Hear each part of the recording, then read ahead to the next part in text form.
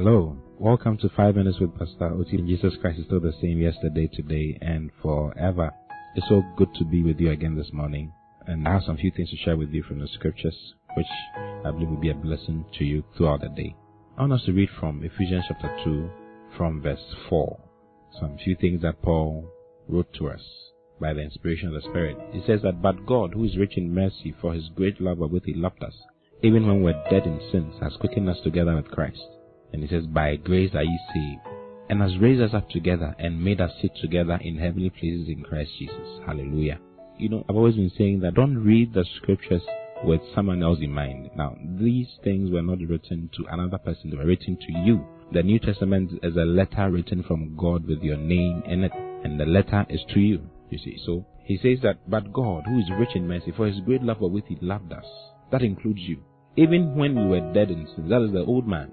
Says has quickened together. The word quicken means make alive. He has made us alive together with Christ. And he says, "By grace are ye saved." Then he says, "And has raised us up together." So when Christ died, we died with him. When Christ was buried, we were buried with him. Humanity was buried with him. You see, when Christ was raised from the dead, humanity was raised from the dead with him, including you and I. He says, "And has raised us up together and made us sit together in heavenly places in Christ Jesus." Hallelujah. So your location in the realm of the Spirit is that you are seated together in heavenly places in Christ Jesus. Hallelujah. Today I'm sharing with you concerning the subject seated far above. Hallelujah. He says, "And has raised us up together." Oh, that's so lovely. He's raised us up together and made us sit together in heavenly places. I'm seated together in heavenly places in Christ Jesus. Hallelujah. Now, when you go to Ephesians chapter 1, I want to read from verse 19.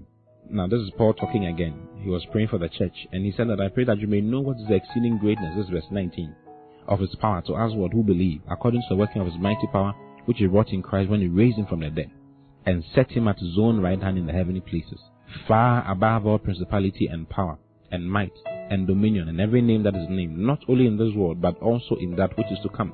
Now, in chapter 2, what we read before, he said that he raised us up together with Christ, meaning that when Christ was raised from the dead, we were raised together with him. Now, in chapter 1, let me read from verse 20. It says, "Which he wrought in Christ," that same power which he wrought in Christ, when he raised him from the dead. And you know that when he raised him from the dead, it wasn't only he raised us together with him.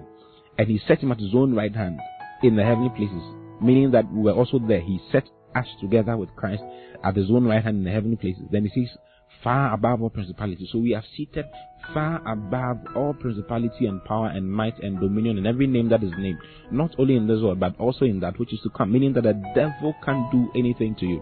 You are seated far above all principalities, all his organization, the principalities, the powers, the might, the dominion, the thrones, every single one of them.